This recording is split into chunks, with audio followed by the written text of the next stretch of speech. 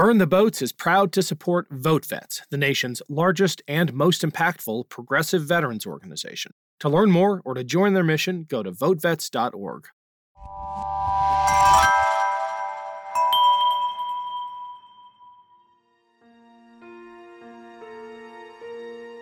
Donald Trump on various occasions had ordered us to gas, electrify, and shoot innocent migrants at the border. Now, the president may rightfully think that our border security wasn't up to snuff, but it's not legal to shoot, electrify, and gas innocent women and children that are coming across the border to the United States, the vast majority of whom are merely seeking to come here for a better life. I'm Ken Harbaugh, and this is Burn the Boats, a podcast about big decisions. On Burn the Boats, I interview political leaders and other history makers about choices they confront when failure is not an option. My guest today is Miles Taylor, who was thrust into the national spotlight after revealing himself to be the anonymous author of the New York Times op-ed titled, "I Am Part of the Resistance Inside the Trump Administration."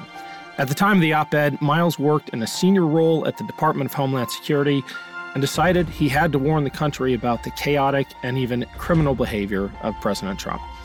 Now, in the wake of the 2020 election, Miles and a group of Republicans are putting pressure on their party to reform and to renounce their allegiance to Donald Trump. Miles, welcome to Burn the Boats. Ken, thanks for having me. Good to be here. Great to have you. We have to start with the op-ed because although it wasn't really that long ago in real years, in political times, it was a lifetime. So set the stage for us. Where were you? Why'd you write it?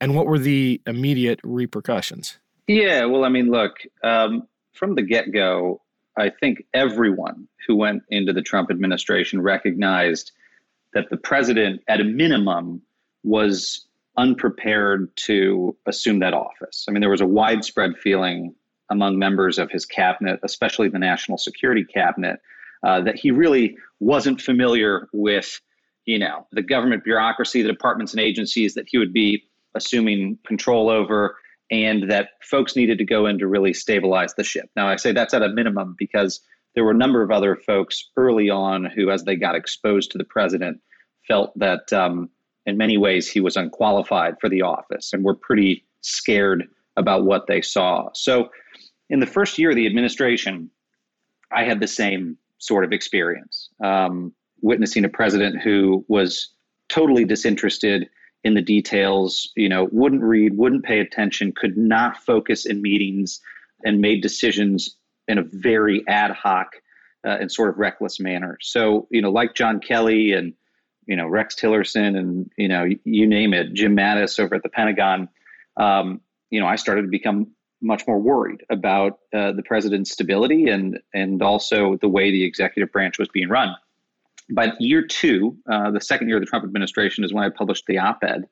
I'd say things had gone from bad to batshit crazy. I mean, just an absolute nightmare. There was no process at the White House. It was total dysfunction and chaos, and it was resulting in truly horrible decisions. One of them being the decision to move forward with Jeff Sessions' family separation policy over at the Justice Department, which then was thrust upon the Department of Homeland Security. And while at the time I wasn't doing immigration policy, I was counterterrorism and intelligence advisor to the secretary. And I just stepped into the role of deputy chief of staff. And I watched this slow moving train wreck, something that was so obviously a disaster, that was so obviously going to turn into a humanitarian crisis, just move forward anyway, because Trump was hell-bent on having it done.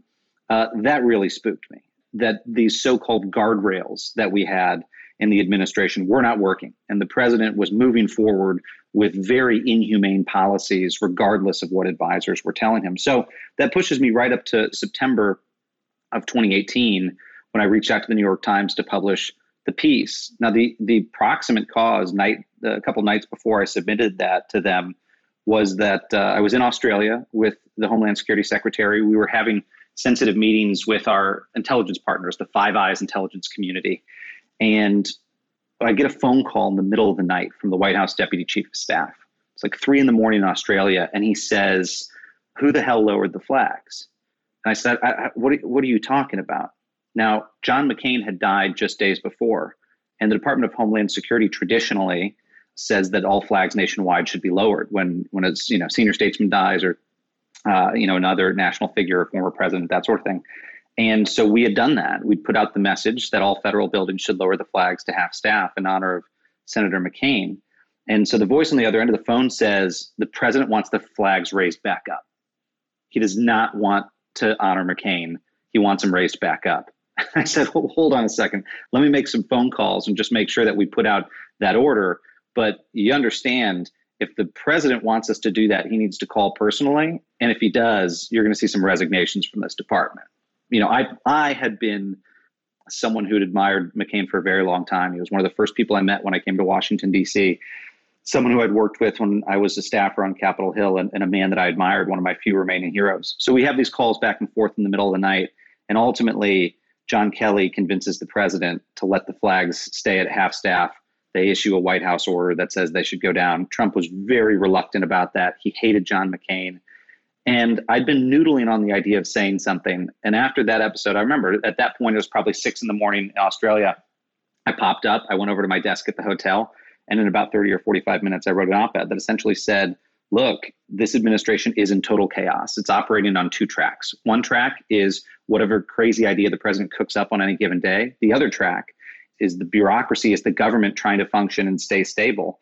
And really the only check on this man, sure, there's good people trying to keep things in order, but the only check on him ultimately is the people themselves. And so I wanted to put that message out there. And the last thing I'll add before going back to you, Ken, is there was one clear reason why I did it anonymously. That's because I'd learned that Donald Trump is a master at the politics of personal destruction and personal distraction. He loves to attack a person and not an idea. So by submitting that op-ed without attribution, he had to contend with the message that his own administration was opposed to his leadership. And I wanted him to confront that. Although I said not long after that ultimately I would come out under my own name. And I think that's important to take ownership. And I did so before the 2020 election, so we could talk very candidly about who Trump was. But at that point in time, I wanted him to grapple with the message rather than distract from it. Well, I definitely want to talk about your decision to publish anonymously. But I want to ask first if you draw a distinction, or if at the time you drew a distinction between policies and actions that were, as you just described, inhumane, ill-advised, I'll add disrespectful and petty. Do you draw a distinction between bad policy and unlawful or unconstitutional policy? Yeah, absolutely. And there should be. I mean, look, there's a misperception that there was some sort of resistance in the Trump administration that defied the lawful orders of a commander-in-chief. That's not what happened. There was not a cabal of people saying, this is a lawful order, but I don't like it, and therefore, we're going to subvert it and be treasonous and not implement the president's orders. I mean, look, for better or for worse, Donald Trump and Mike Pence were the only 2 names on the ballot to run the executive branch. He was the duly elected, legitimate president of the United States, and there has to be reverence for that office. By the same token, it's incumbent upon the president to act according to the law and consistent with the balance of power. There were a number of decisions that the president made, or orders that he gave to us, that were patently illegal. And that's when we grew very concerned. So, for instance, that year prior to releasing the op-ed, Donald Trump on various occasions had ordered us to gas, electrify, and shoot innocent migrants at the border, civilians. Now, the president may rightfully think that our border security wasn't up to snuff, but it's not legal to shoot, electrify, and gas innocent women and children that are coming across the border to the United States, the vast majority of whom are merely seeking to come here for a better life. It was moments like that where we grew very alarmed about the president's disposition, and there's various channels in which those concerns were raised. I mean, the only answer isn't to just go pop off and write an anonymous op-ed, right? You refer things to the general counsel, you refer things to inspectors general, you notify people on Capitol Hill. There's a system for these sorts of things, but we could go through a long litany of concerns that we had about Trump trying to do things that weren't just unethical or inhumane, but illegal. And that's ultimately why I resigned from the administration, is he gave us an illegal order to seal the U.S. border and then said he would offer us pardons if we went to jail. That, to me, was a bridge too far, and so I quit. When you say that Trump issued these orders, for example, the order to electrify, gas, and shoot unarmed migrants, I am picturing one of these rants in the Oval Office directed at his subordinates. Was it like that, or were these codified? Were these written down and submitted formally? Well, thankfully, most of these people wanted to save their own asses, and so would not end up in written form, because the aide that turns that kind of edict into an executive order doesn't want to be the one who's got emails that can be FOIA'd, implementing an illegal act. So a lot of these things were stopped while they were just, verbal fantasies of the president. But they also were not one-time edicts. I mean, in the instance of the president wanting to shoot migrants at the border to dissuade them from coming across illegally, he said that multiple times, repeatedly, in phone calls and in-person meetings with us in the Oval Office. And he got specific. He said, look, I don't want to kill him, but let's just shoot him in the leg so we can slow him down, and so that other migrants can see that they'll get shot if they try to come to the border. And I remember one of the times, the secretary and I were on the way to New York, I think for a big cybersecurity conference with the vice president.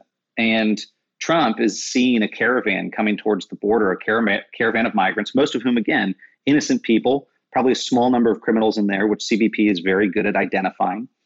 And he said, we need to slow him down. We need to shoot him in the legs. And the secretary was just aghast that he was still saying this, and called Secretary Mattis at the Pentagon and said, you need to call the president and explain to him how use of force works. And they did, and they shut it down. And then incredibly, Trump went on TV later that day and said, if the migrants throw rocks, we'll use rifles. And he ignored it. Now, we didn't go forward with implementing that order. Again, that would be a violation of use of force, inhumane, and psychotic, quite frankly. But it was those types of episodes that the president would repeatedly go back to, Ken. And even though the functionaries of government didn't act on many of those verbal fantasies, your words, can you explain to us from like an executive theory point of view why it is still dangerous? Yeah, I mean, look, here's the reality. We were very, very lucky in a lot of cases that the president didn't go forward with ill-advised or illegal orders. That was primarily because his subordinates talked him out of it, refused to implement them. But that's not to say that there aren't people who would have gone forward with some of those orders. As a matter of fact, towards the end of the administration, Donald Trump systematically dismantled this apparatus that I call the steady state, right? Trump would call it the deep state and say, these are people trying to subvert government. I called it the steady state because really it was a group of advisors who had been in government before in various capacities, who understood that there were things the president was trying to do that he couldn't, and that they needed to advise him and kind of steady the ship of state, if you will. If you can give Trump credit for anything, it's that he has a well-honed radar for people who have a conscience.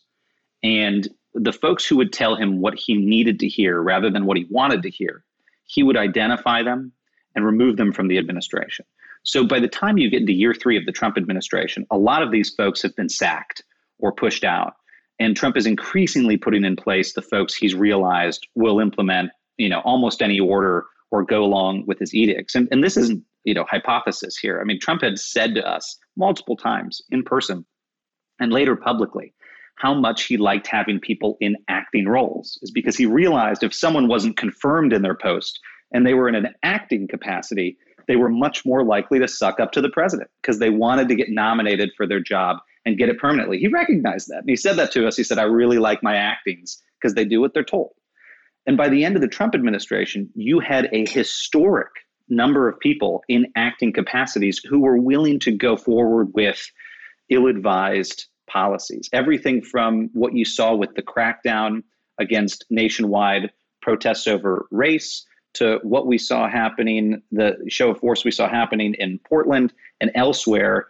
You had folks that were just willing to say yes rather than to challenge him in the end. And that becomes very dangerous. It means the functions of government, everything from protecting the American people to issuing Social Security checks, are at risk from the instability. And I don't say that lightly. I mean, the last thing I'll add on that point, Ken, is when I publicly came out against Trump in 2020, the biggest point I made was that not only were his fantasies about abusing the levers of power meant to benefit himself politically, but they also deeply distracted from the work we needed to be doing to protect the country. So at DHS, immigration is only one slice of the pie. That department is responsible for protecting the nation from cyber threats, from terrorists, from nation state interference from Russia and China, and on down the list, natural disasters. But the president saw that one slice of the pie, immigration, as the whole pie, and was clinically obsessed with only talking about that.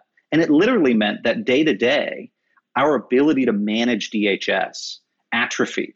And as a result, I think the American people were in greater danger. Enough attention was not paid to cyber threats. The president never paid attention to cyber threats. Not enough attention was paid to counterterrorism. Not enough attention was paid to the threat from Russia and China. In fact, the president actively urged us not to pay attention to the threat from Russia. So I felt that on a day-to-day basis, he was subverting our homeland security efforts, and the country was in greater danger as a result. Talk to us about the dilemma of serving within an administration like this that is pushing all kinds of ill-advised and, as you described, illegal policies, but finding yourself one of the few people who might be able to keep the worst excesses from becoming reality. How do you make that calculation? How do you balance the need to be one of the few sane people left against the moral requirement to resign when things cross a certain line? It's a really good question. And I don't claim to have all the right answers. In fact, plenty of people can look at my story and judge it for themselves and say, he should have left sooner or he shouldn't have gone in. But it's in a way sort of a moral choose your own adventure. And I think it's a very important one for people to play out. I don't care about burnishing my own credentials, but I think people should use my story as a way to ask themselves, what would the line be for them? Because we're all facing these moral quandaries because we're voting for these members of Congress, these senators, these candidates for the office of the presidency who have views like Donald Trump. So it's really on all of us to ask these same moral questions. In my case, there was a set of several. The very first was whether to oppose Donald Trump or not. That was a no-brainer when he was running for president. I was working on Capitol Hill and House leadership at the time when Paul Ryan was Speaker of the House. And Donald Trump was number 17 of 17 candidates in the primary that I was with. In fact, I helped draft something that behind the scenes Paul Ryan called the Trump inoculation plan. And it was a GOP strategy that we released so that if Trump became the nominee, we kind of would force him to have a platform and a conservative platform because we were all worried he wasn't a conservative. So that was my first choice is, stay in House leadership and work against Trump behind the scenes. Was glad to do it. When he won, a lot of those same people from Paul Ryan on down who'd panicked about Trump getting the nomination, thought he had no chance of winning, now had to face the prospect of, do you help him and try to help him keep the government stable, or do you just completely oppose him? And that was a no-brainer as well.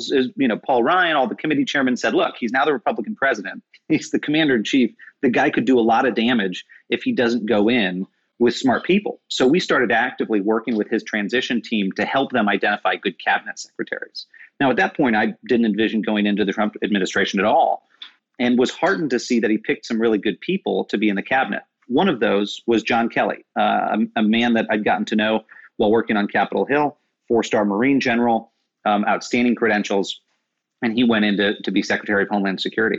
When Kelly and team reached out to ask if I'd come on board, then I faced another conundrum, and it was, can I do more good than harm by going into this operation? And in that case, they had a very, very thin bench at DHS. There were not a ton of people who had gone in who knew how to do counterterrorism, intelligence policy, and so I decided to go in with Kelly and try to help him get DHS into a good place. Now, I had a friend ask me at the time, why would you go in? Trump is crazy. And my answer was, because he's crazy. Because we need people who are going to go into this administration who know what they're doing rather than the island of misfit advisors that Trump had brought with him. And I'd met a lot of those folks up at Trump Tower during the transition and thought, oh my God, these people do not know how to go in and run a government. And so, that was the first moral decision. But then as time went on, exactly as you asked, Ken, at first we were able to put a lot of bad ideas back in the box. It was like Jack in the Box or whack-a-mole. Trump would call and say, I want to pull out of NATO. And so everyone would rush to the White House to have a meeting with him and convince him not to pull out of NATO. And then it would work.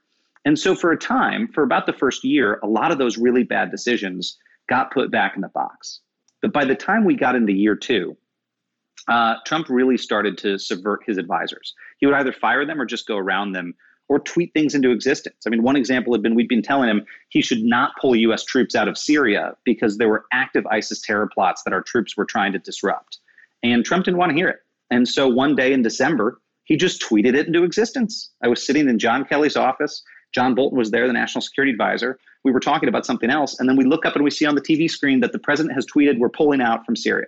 Did he consult John Bolton? No. John Kelly? No. Did he consult his Secretary of Defense, Jim Mattis? No. We all found out from a tweet that he sent from his bedroom in the residence. That was really terrifying. So the point at which saying no to the president no longer becomes enough is when I think folks need to decide to resign, right? When you can't contain the bad stuff from within, then it's your duty to leave, and not just to leave, but to go tell the truth and to go speak publicly. Now, there have been some folks who've said that's treasonous to work for a president and then leave and then oppose him.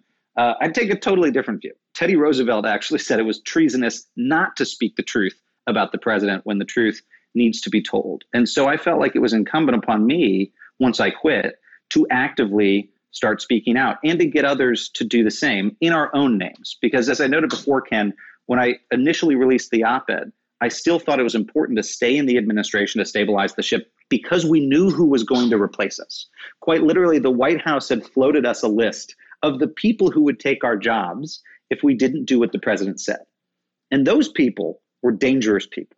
They were people who had no experience running an agency like the Department of Homeland Security. And we were in this impossible predicament. The president threatening to fire us because we were saying no so much, but us also knowing who would replace us and so needing to stay in. That was not an easy decision to make. Do I wish I'd resigned sooner? Yes. There was actually a period just before the midterm elections in 2018 when I tried to get a number of members of the cabinet to resign in unison. I wanted them to resign en masse to prove a point about Trump. And they were very close to doing it. The only reason they didn't is because they were worried if they did it, it would cost us the midterm elections, the Republicans, that is, that we would lose the House. And Trump would use that as an excuse to discredit those people who resigned. So everyone kept their powder dry. And then what happened? Right after the midterms, Trump started to sack a number of those cabinet secretaries systematically before they could resign. So at that point, the whole thing was falling apart. And I felt like I needed to quit, get out of there, and speak the truth. So I left. I wrote a longer form, statement against the president, a book called A Warning that was basically a message to the American people that I said, look, I was wrong in my original op-ed. The guardrails did not hold. These unelected bureaucrats like me and John Kelly and other people, we're not going to be able to protect you. Our only defense against the president's erratic impulses are the people themselves deciding not to reelect him. And then decided to come out in my own name subsequently after releasing the book to really tell those stories and to have them stand on their own 2 feet. Welcome to Anthology of Heroes, the podcast that explores the most pivotal moments of history through the eyes of those who lived it. In this podcast, we don't spend our time recounting facts and dates. Instead, we follow in the footsteps of national heroes, kings, or ordinary people who lived and breathed the moments that shaped our world. We're not hemmed in by eras, borders, or religions. Instead, we seek out the tales of those who defied the odds and fought passionately for their beliefs. Whether they're right or wrong is up to you to decide. From Vercingetorix's doomed rebellion against Rome, to Osceola's unshakable war against the USA, all the way up to the inspiring Sobibor concentration camp uprising in World War II, each episode is an immersive listening experience, blending music and sound effects to really draw you into the story. Our episodes go for about 45 minutes, making them perfect for your commute, and are crafted using a wealth of historical sources, which I list on our website if you want to learn more. I'm the host, Elliot Gates, and I'm thrilled to have you joining me as we uncover history's hidden gems and illuminate the faded pages of our past. Look out for the Anthology of Heroes podcast on Spotify, Apple Music, or anywhere else you get your podcasts from. A lot can happen in 7 minutes, and luckily, that's how long it takes me to tell a story. My name is Aaron Califato, and I'm the creator of 7-Minute Stories. I'm proud to partner with Evergreen Podcasts, and I'd like to invite you to join me on this journey. I'm going to take you on some crazy roller coaster rides using my unique extemporaneous storytelling style, and together, we're going to try to make sense of the world, all through the art of storytelling, and all in approximately 7 minutes. You've described the steady state, not the deep state, but the steady state as that cadre of seasoned professionals who provide advice with a level of experience and maturity required to keep the gears of government running. Did your experience watching that be dismantled one person at a time leave you despairing for the institutional strength of our government, or the fact that it took several years leave you somewhat encouraged? I hate to be the cynic, Ken, but I'm gonna go with the former rather than the latter. It was dispiriting on a number of different levels. One, from an institutional standpoint, that the president had found out how to get around the various checks and really wanted to abuse his power for political purposes. And again, that's another thing that I don't say lightly. But the president would make decisions on the basis of how it would impact him politically rather than how it would impact the people. And I'll give you an example. One I've talked about publicly is the wildfires in California. We had these egregious wildfires sweeping the state. People were losing their homes. People were losing their lives. And the president called and told us, do not distribute wildfire aid, emergency FEMA aid to California. What was the reason he gave us? The reason he gave us is that Gavin Newsom, then governor, didn't like him and was a Democrat, and the people of California didn't vote for him. That's why the president didn't want to give money to wildfire victims, is because it was a blue state and not a red state. What do you do in that moment? I mean, as the institutional safeguards start to bend and crumple, I mean, he has the authority technically to deny aid for whatever reasons he wants. That's actually not illegal, but it's very, very wrong. So I was really dispirited at that. Now, the good news is ultimately he was persuaded not to do that, but an order was drafted. It just didn't get sent. And then on the personal level, I'd say it's twofold, Ken. One was that more people didn't speak out sooner. And two was that even once they were fired or resigned, that they then didn't come out and tell the truth. Now, keep in mind, most of these major figures you saw in the Trump administration, I was in rooms with them personally when they said, not only is Donald Trump reckless, they would say things like, he's a danger to the fabric of our republic, and then say nothing. That was really disheartening to me, because who the hell is Miles Taylor? Who the hell cares who Miles Taylor is? And that was my thought at the time, which was, look, these other people are the big names of the administration. They are the ones that should be going out, and they've got the credibility to say to the American people, I'm a cabinet secretary that's been confirmed by the Senate, and I've seen this. And they didn't do that. And so after I couldn't persuade these folks to come out and say the things they've been saying in private is when I decided that I would unmask myself and, go do it publicly and try to recruit others. The one heartening thing I'll say is, although we didn't recruit very many of these cabinet members, we recruited in the election year the largest number of ex-administration officials in U.S. history to oppose a president that they served. But most of them were names that folks had never heard of. They were folks sort of at my level in the government who decided to join our team and speak out. And I'm forever proud of those people and grateful for their public service. But I still think there's a stain on the reputations of a lot of the folks that didn't speak up when they should have.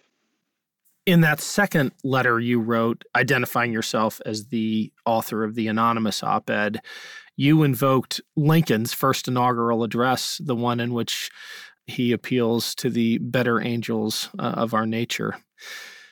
He said, "We must not be enemies. Though passion may have strained, it must not break our bonds of affection." It's a nice sentiment. But of course, a couple of months after that, the Civil War breaks out and the nation is riven. Was your choice of that quote at all poetic irony? Was it foreboding? Do you think we are on the same path? Well, I really hate to say it, but when I wrote the book A Warning, the warning was really twofold. The immediate warning was Donald Trump poses a danger to the country and Americans should not reelect him. And I'm glad the American people heeded that part of the warning. But there was a second warning in there. And that was, if we as a people don't fix the discord in our discourse, that we will be forever divided, and America won't see its 300th birthday, let alone its 275th. I'll raise your Lincoln quote that I had cited with another one that really gets me. And it's been cited a lot lately. And it's Ulysses S. Grant. He was asked, I think about 10 years after the Civil War, about, what could divide the nation again. And he said something to the effect of, if there's ever a contest that challenges our national existence in the future, the dividing line won't be the Mason and Dixon line, which was, of course, the line between the northern and southern states, but it will be between patriotism and intelligence on one side and superstition, ambition, and ignorance on the other side. Now, I saw a poll the other day that something like half of Republicans believe in the QAnon conspiracy. If that's not superstition and ignorance, I don't know what is. And we are talking about the mainstreaming of these radicalized conspiracy theories. That's what's really, really alarming to me. So I don't think we've addressed the discord in our discourse. I think it's gotten worse. And now it's jumped the track from vitriol into violence. And I'll cite another poll for you. The University of Chicago did a study sometime within the last month or so that found that 9% of Americans believe that political violence is justified, including to restore Donald Trump to the presidency. Let me put that into context for you.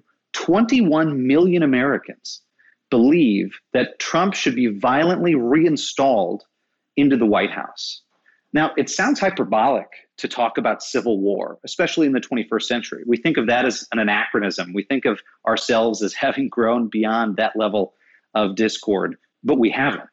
And polls like that show some very, very disturbing figures. And in the same study, they found that something like 6 million Americans are either now a part of domestic extremist groups and militias or have a friend or family member that is a part of an extremist group or a militia. That's a massive increase over the domestic terrorism numbers we were tracking when I was in the Trump administration. In fact, at any given time, the FBI's best estimate when I was there was that they had roughly 100,000 subjects of interest that could be tied to domestic extremist groups, that intended to commit violence, right? These aren't people whose political views are objectionable, and that's why the FBI is following them. It's people who've talked about maybe using guns to go kill others to further their political ideology.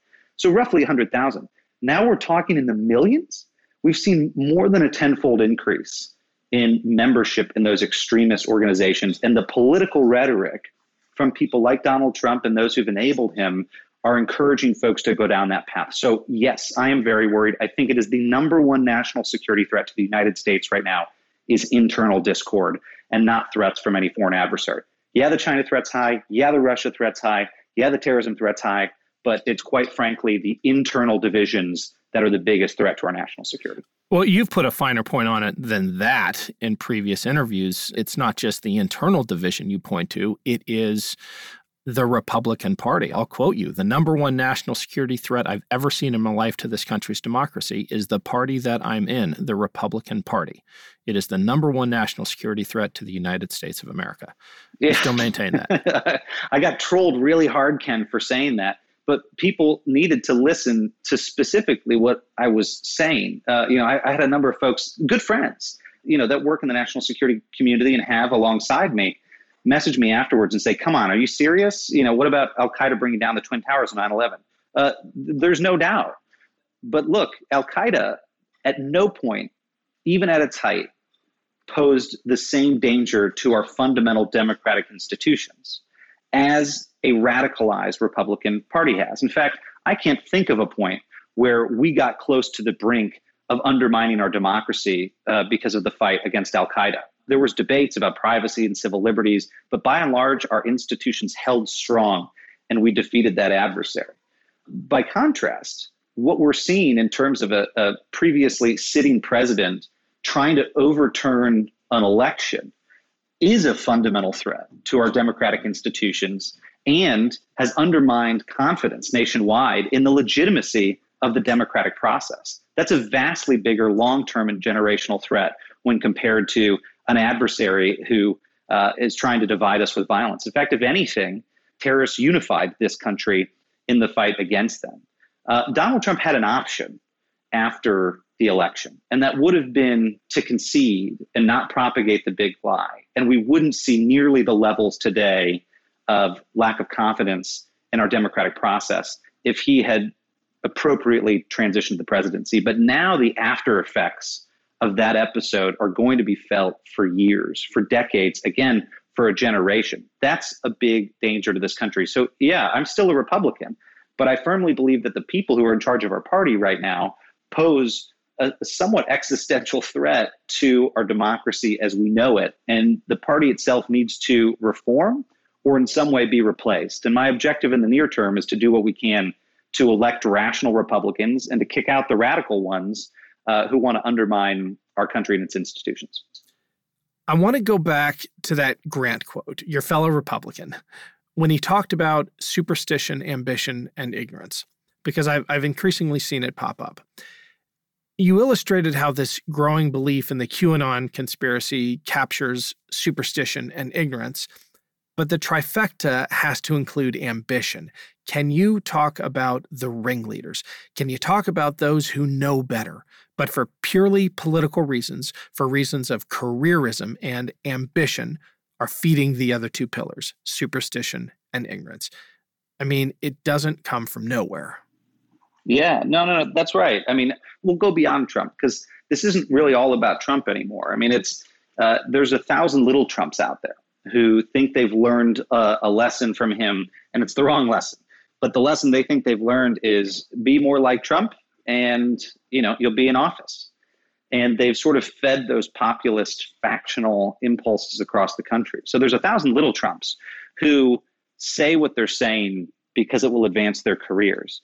I talk to a lot of members of Congress still. I'm still friends with a lot of members of Congress. And behind the scenes, I'd say probably half the Republican conference on the Hill still thinks Trump is crazy. People who are trying to mimic him are crazy. But they're scared to speak out because they're scared of either A, losing their jobs and getting a primary challenge, or B, losing their lives. And that may sound like hyperbole, but they've got plenty of reason to worry. The total magnitude of threats against public servants today is unlike anything that we've ever seen. I've talked to multiple current and former members of Congress who have gotten their concealed carries, have their wives and their children carrying guns because they're worried about getting attacked for running afoul of Donald Trump. I mean, in my case, when I came out against him, I had to have a full-time security detail. I had restraining orders against stalkers. I had to move locations. And no one has to play the violin for me. I knew that that's how it was going to be because the discourse is so vitriolic and people are so angry. But, that's manipulating how our system works. I mean, Liz Cheney herself said it when she said during the impeachment vote, there were members who would have voted to impeach, but they were scared for their safety. So quite literally, the intimidation is working. The intimidation is encouraging people to not act the way they otherwise would. That's very scary. And part of that is because of the ambition of people who want to climb and embrace Trumpism and expand it and use it to further their careers. And they see that anyone who opposes them is a threat. And so they engage in intimidating tactics. And then the other side that I'll point back to is when I was going around trying to get ex-Trump cabinet secretaries to speak out publicly. Some did. John Bolton spoke out very vocally against the president. John Kelly had spoken out and others. But some of those that remained quiet, one of the top reasons that they told me they supported our cause from afar but didn't want to lend their name is that they said they were worried about losing their jobs or future prospects. What if Donald Trump got reelected again in the future? And what if there was more opportunity? They would lose out on those chances to further their careers. That was pretty sickening to me. So ambition is absolutely allowing this madness to continue. And the only way to thwart it, frankly, is I'll quote a friend of mine, Alex Vindman, who had testified, of course, in Trump's first impeachment. Vindman said to me the other day, look, Miles, the point of intimidation is to silence. And the only way to counteract that is to not be silent. And it sounds very simplistic, but that's not just something for people in Washington to heed. That's every American's responsibility, because in our own communities, when we're debating these political candidates and who's deserving of public office, the intimidation has worked and has silenced a rational majority from speaking with their neighbors and their friends at barbecues. What do you do if you go to a barbecue and half the people there think Joe Biden is a reptilian humanoid and that, the government is secretly being manipulated, in the way that QAnon describes? Do you speak out at the barbecue or do you just keep your mouth shut? It's tough. And so everyday Americans have to confront this problem if we're going to fix our democracy and get it back into a healthy state. Well, let's end on that hopeful note, because I want you to describe what you're up to now with the Renew America movement and your efforts to try to bend this arc. Well, yeah. So we launched something this summer called the Renew America movement. It's an organization that's really meant to be a tribe for the politically tribeless at the moment. Now, like I said earlier, it's one thing to go against your tribe. You know, when you're at that barbecue with members of your tribe and everyone's a Republican, but you're the one Republican that doesn't think these conspiracy theories are true, it's tough to say something because there's no strength in numbers and you're worried no one will back you up. But like I said, I think that the numbers show that there's a silent majority in this country that's rational. And so there needs to be a tribe of the tribeless. And so what Renew America is trying to do is really create an identity for rational voters. Renewers are people who want a common sense coalition in this country again. They're centrists. They're committed on principle, and they want to see the country get to a better place. So what we're trying to do in the immediate is win elections, and by that I mean we're going to run rational Republicans against radical ones in primaries, and really try to get the riffraff out of Congress. But then more broadly, we want to deepen the pro-democracy bench and recruit new candidates for office to run as either Renew Republicans, to run as independents, and in some cases to run as Democrats. Even though we're an organization that's primarily center-right leaders, our board is former Republican governors, senators, congressmen, party leaders, cabinet secretaries. We want to see good Democrats elected too. A deeper pro-democracy bench is a deeper bench across the spectrum. And we would like to see extremes in the Democratic Party, think of the Squad and AOCs of the world, also out of Congress, and have a more rational membership in the House and Senate. So that's what we're trying to do in the short term. In the long term, we want to really build out that renewer brand identity and have consumers, voters to be able to get together and recognize that they're not alone in this fight. I mean, I'll leave you with this, Ken. A poll earlier this year from Pew showed that 50% of Americans now identify as independents. It was the highest number they've ever recorded. 1/2 of the country now says, I'm not a Republican or a Democrat, I'm an independent. And 25% respectively say they're Democrats or Republicans. So people are fed up with their democracy not giving them what they want. I mean, ironically, we've got choice and competition in everything we want. I can go online and order whatever I want right now and get a ride share from wherever and travel wherever I want.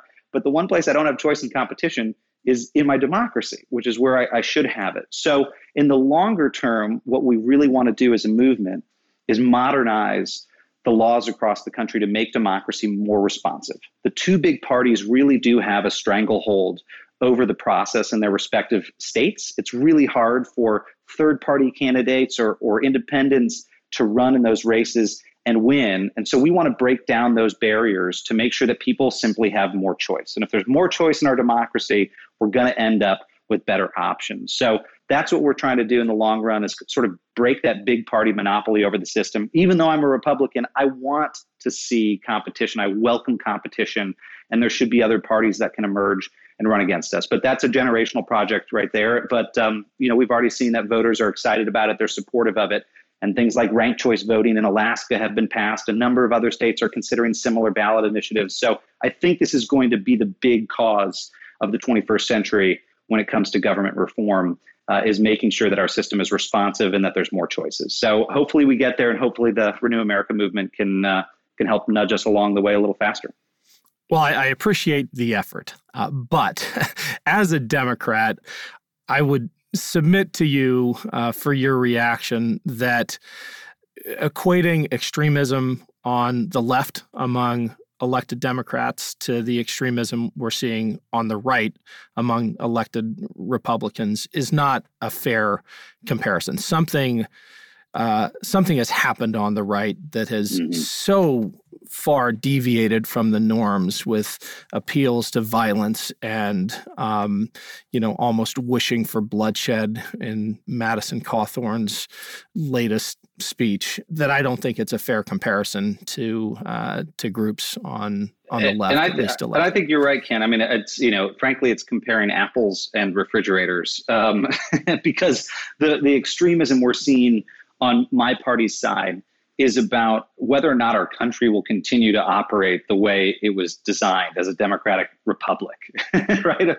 The extremism on the left are debates about government's role in society and the fights that we've had. But right now, my party is posing an existential threat to this country. And that's why for Renew America, our priority overwhelmingly, like I said, is going to be defeating those radical Republicans and trying to get rational ones in. And look, we're going to support Democrats in those races where those Democrats are our best hope to defeat those radicals. So, look at Arizona. If it's Captain Mark Kelly, a patriot, running against a Trumper like Kelly Ward, we're going to be for Captain Mark Kelly, Democratic senator and a reasonable guy in that race. So, and we hope other people will choose to put country over party in this fight. We did it in this last election. The only reason Joe Biden won the presidency is because enough people put country over party, and the numbers show that moderate Republicans came out and put them over the edge in swing states. They need to do that again, and not just again, but again and again, until we get to a place where we have a GOP that's not trying to nuke our institutions. Well, Miles, thanks for coming on. We end every episode of Burn the Boats with the same question, and I have a guess, but you might surprise me with your answer. What's the bravest decision you've ever been a part of? That's a tough question. I don't consider anything that I've done particularly brave. I think look, I'm a small town kid from Indiana, and you're just kind of raised to speak up and say the right thing when something's wrong. I guess the decision that if I gave you an answer, it would be to stay in this fight after the 2020 election. It was bruising. I mean, I lost my home and a marriage and my personal security and my finances and everything to take on that fight against Trump. But after the January 6th insurrection, I thought now's not the time to, throw in the towel and go back to the private sector. We've got to keep going. The fight's only just beginning. So that was a tough choice to make, but I have no regrets about it. And I hope other folks will join us as we run towards 22 and beyond. Thank you, Miles. It's been great having you. Thanks, Ken. Thanks again to Miles for joining me. You can find Miles on Twitter at MilesTaylorUSA. Make sure to check out his book, A Warning. Next time on Burn the Boats, I'm joined by Shontel Brown, the chairwoman of the Cuyahoga County Democratic Party. She recently won a heated Democratic primary in Ohio's 11th Congressional District, which was seen as an indicator for the direction of the Democratic Party. If you enjoyed today's episode of Burn the Boats, please rate and review us on iTunes. It really helps other listeners find the show. Thanks to our partner, VoteVets. Their mission is to give a voice to veterans on matters of national security, veterans care, and issues that affect the lives of those who have served. VoteVets is backed by more than 700,000 veterans, family members, and their supporters. To learn more, go to votevets.org. Burn the Boats is a production of Evergreen Podcasts. Our producer is Declan Roars, and Sean Rule-Hoffman is our audio engineer. Special thanks to Evergreen executive producers Joan Andrews, Michael DeAloia, and David Moss. I'm Ken Harbaugh, and this is Burn the Boats, a podcast about big decisions.